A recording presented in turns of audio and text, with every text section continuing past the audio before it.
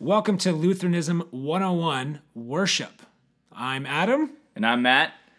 Thanks for joining us We're today. glad you're here. We're predominantly, the main idea here is to make a podcast for people in our small group. We're going, as we work through this book, to either come back and listen to some of the ideas, or for people who couldn't make it to the small groups to hear the ideas.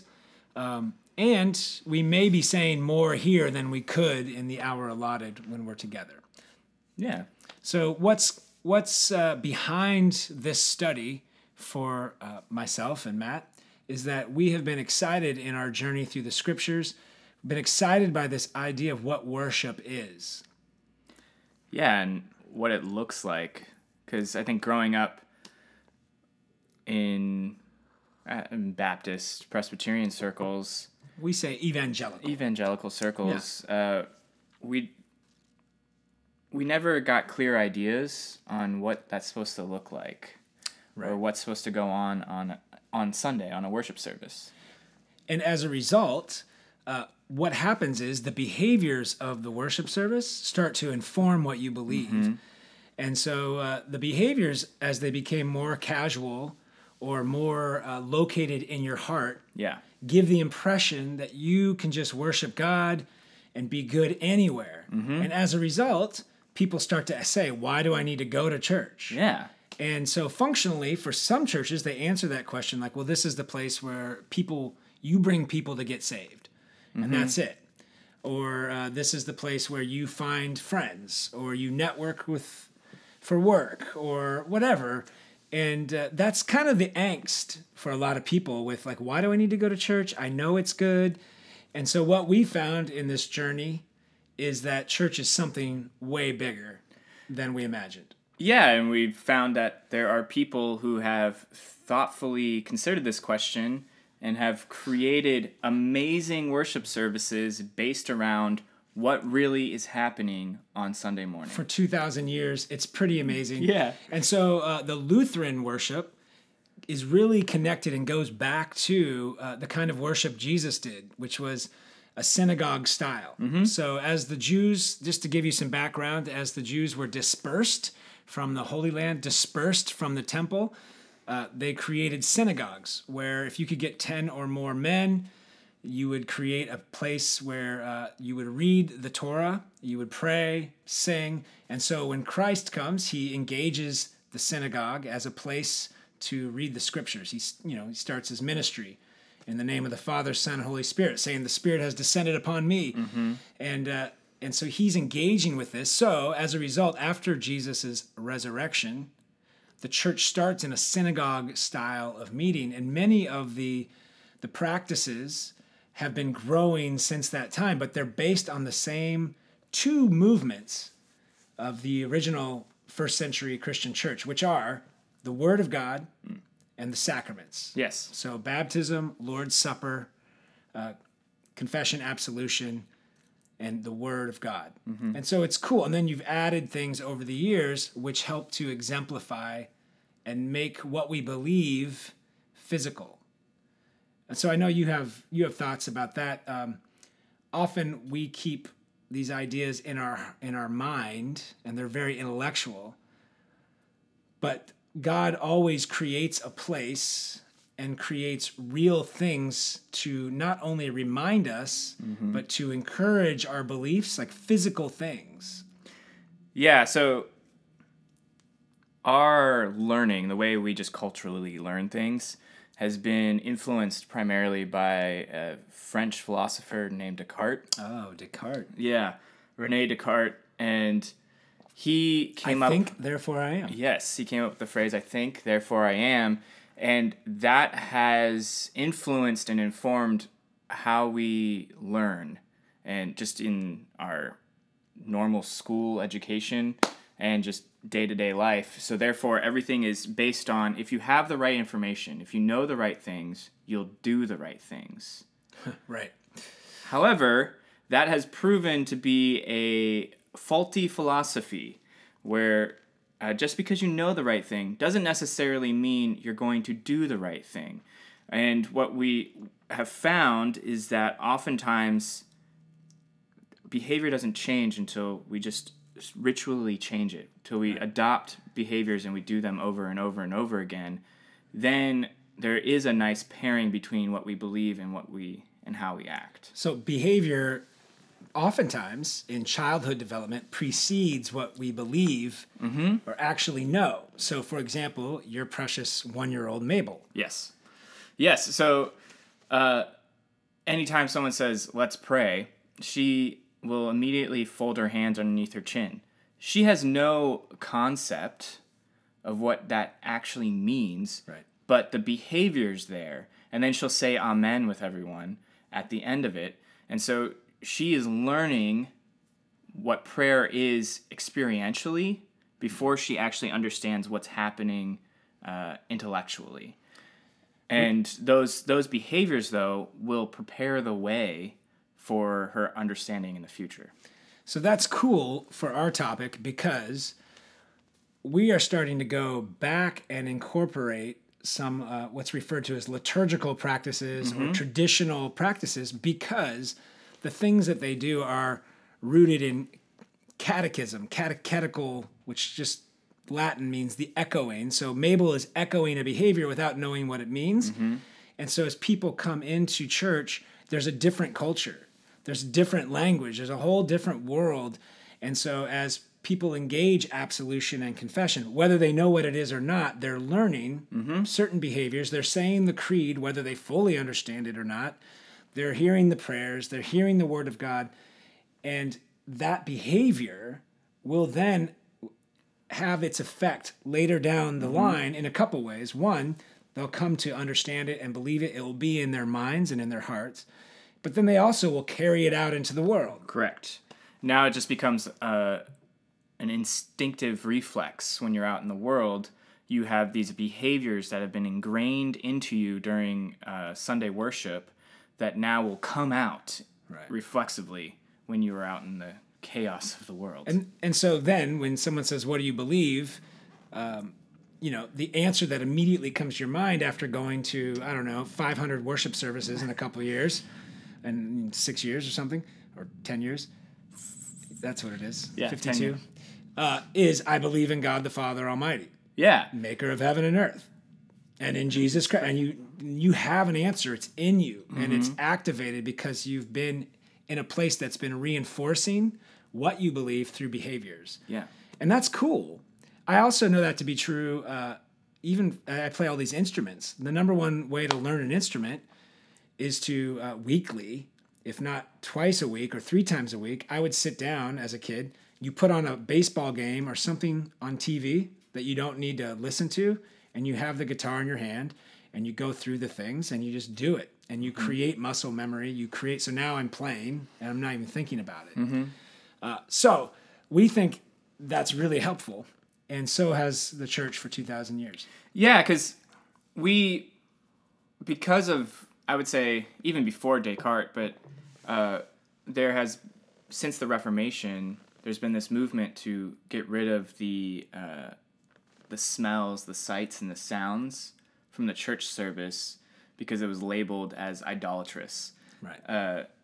Kind of falling under the second, or really first commandment of not making any graven images. Right. And what all they ended up doing was undercutting an extra sensory form of learning, because in every other form of life, we do recognize, having a visual is very helpful to learning. Right. Having an audible sound is very helpful to learning. Having a smells bring back memories.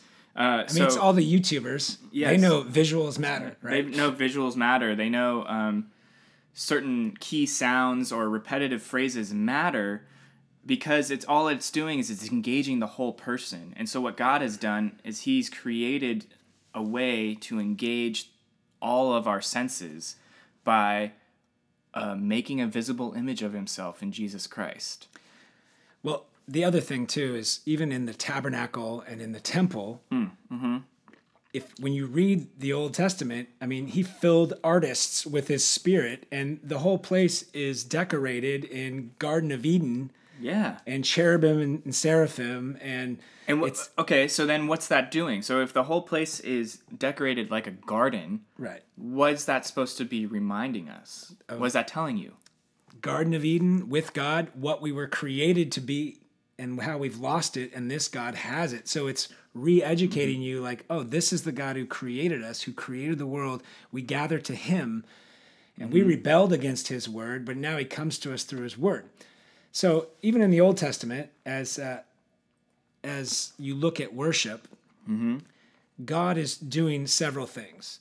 And it continues through Jesus Christ. And that's what this first introduction is about. So it's important to recognize God is always saying, I want to meet with my people in a place.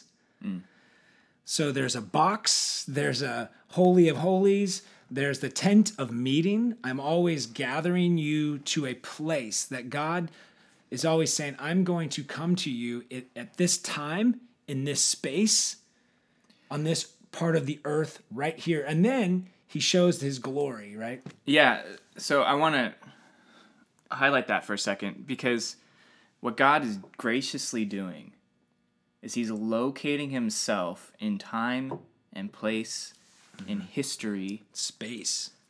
for you. Why? Yeah. Because we have this insatiable desire to go find God, Right. but we can't. We cannot locate him. We cannot find him. Even though he's everywhere, he's not everywhere for you. We cannot find him. So what he does is he locates himself and says, I'm here for you right now. Come to me. And now you have a place and a time to actually go and meet with your Creator. Right. Because he made it available. And see, that starts to flip what we believe in our minds. We think that, and this is what ancient man has always done, they do certain incantations, they build things, and they beg the God to come show up to them. Our God flips it and says, I'm calling you to meet with me. Here's where I'm going to be. Yes. And what he does when you go to where he is, and it is a place, that's the whole point of Jesus Christ. I mean, he was a human. Yeah. You go to him. But when you go to him, and he gives gifts, and the gifts that he gives are forgiveness of sins, salvation, and life. And so as we look at worship, one of the big flips we have to do is the word worship, what is worth, you're bringing service to God, we think. But notice I said to God. It's service, it's giving of gifts. The big flip that everyone needs to think about, and has been very helpful for you and me, is that the worship service, first of all, that's the same word. Worship is service. But we start from what is God doing? And at worship, God is the one bringing gifts to us. This changes everything. God has said there's a time and place where I bring my gifts, and my gifts are forgiveness of sins, salvation, and life, and I give them to you through my word and my sacraments, things that I've set up that are real for you. Then what do we do in worship? We come to the place at the time we receive these gifts. And so then we offer back praise and adoration. We offer back the words of God. So then our worship to God is really, it doesn't begin with us. Right. It's a response to what God has done. So when we say worship, what we're always referring to throughout this class, and we'll say it over and over again, is that worship is the place and the time where God gives us, he serves us these gifts. Forgiveness of sins, salvation, and life through the means of a preaching of the word, which means God raises up priests. He raises up people who speak on his behalf with his authority, who set aside the sacraments under the authority. He gives the name of God, Father, Son, and Holy Spirit to you. You come in to receive these gifts, and then you respond by enjoying those gifts, by putting your trust and faith. You're resting that this is true, even though the world around me is crumbling and I feel like a sinner. God has shown up here. Right, and he's forgiving me. He's giving me salvation and life. So when we gather together, and the way God has done it too, if you remember even in Exodus, he calls Israel. Yeah. He doesn't say, oh, Israel, I can show up to you in the sky. You can stay in Egypt, and I'll just each give you peace in your hearts. He says, tell Pharaoh, you need to come out and worship me. Right. Which means come out and receive from me the law, the presence, the tabernacle, the place and time. You know what I mean? Like, come out and receive these things. I cannot show up in Egypt and do this for you. Right, and that's the original name of the church, is the called out ones. Called out by who? God. God calls us out to himself and says, come to me, I will give you what you need.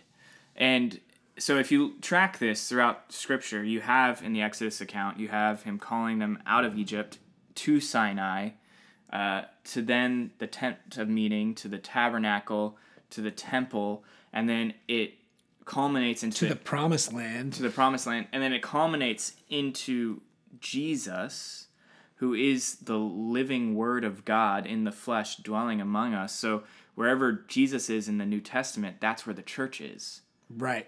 So he is the Word of God roaming around Judea, and whoever's around him is the church.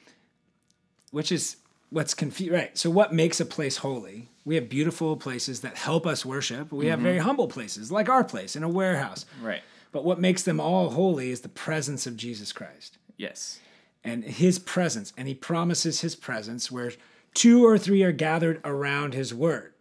His name. His name. Yes.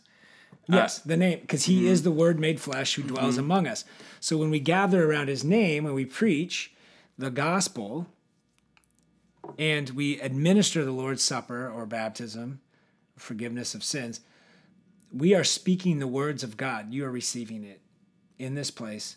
So, and in this time, we all grew up learning the church isn't a building. The church is the people, which is partly true. Yes. But kind of confusing, because I think we do start to believe that because Jesus went around and did it wherever, we kind of do go around and do it wherever. Yeah, and I think that. But he's the Word made flesh. What becomes confusing about that is because we've become an individualistic society.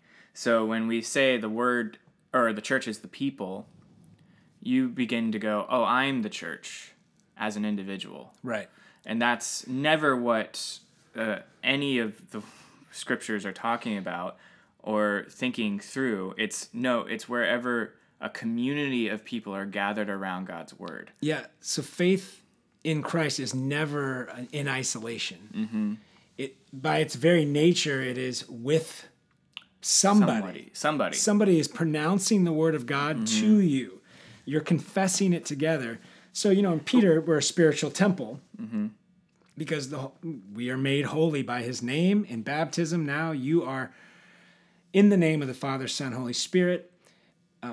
And we make a spiritual temple when we gather together. But if you and I aren't gathering together, we're just a pile of bricks. We're just a pile of stones apart.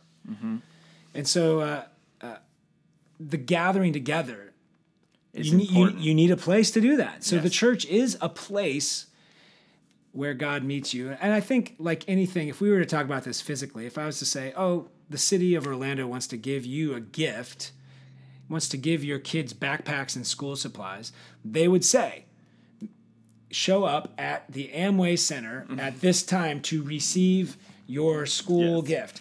And you wouldn't say, well, the gifts should be available wherever I am.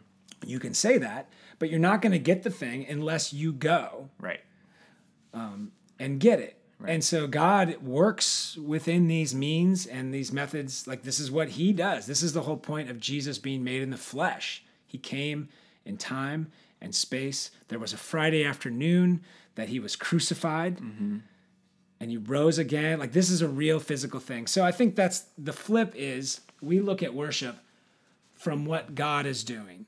And so he's giving us these things. The question in the book, and we'll finish with this, right, is can you worship God anywhere? And the answer is very tricky. So as we taught this, initially everybody said, yeah. Mm-hmm. And I would be tempted too, but again, we have to read it. We have to define and redefine worship. What is worship? Right. And so what we discovered is while we have times where we're praising God, we're like overwhelmed, or we're listening to music and we're praising him, we're reading the Bible, we're hearing him. These are times of prayer and praise. And so, but the actual worship happens when you gather together. There's a appointed person giving you the gospel in the Lord's Supper. Now, then you're receiving the meal.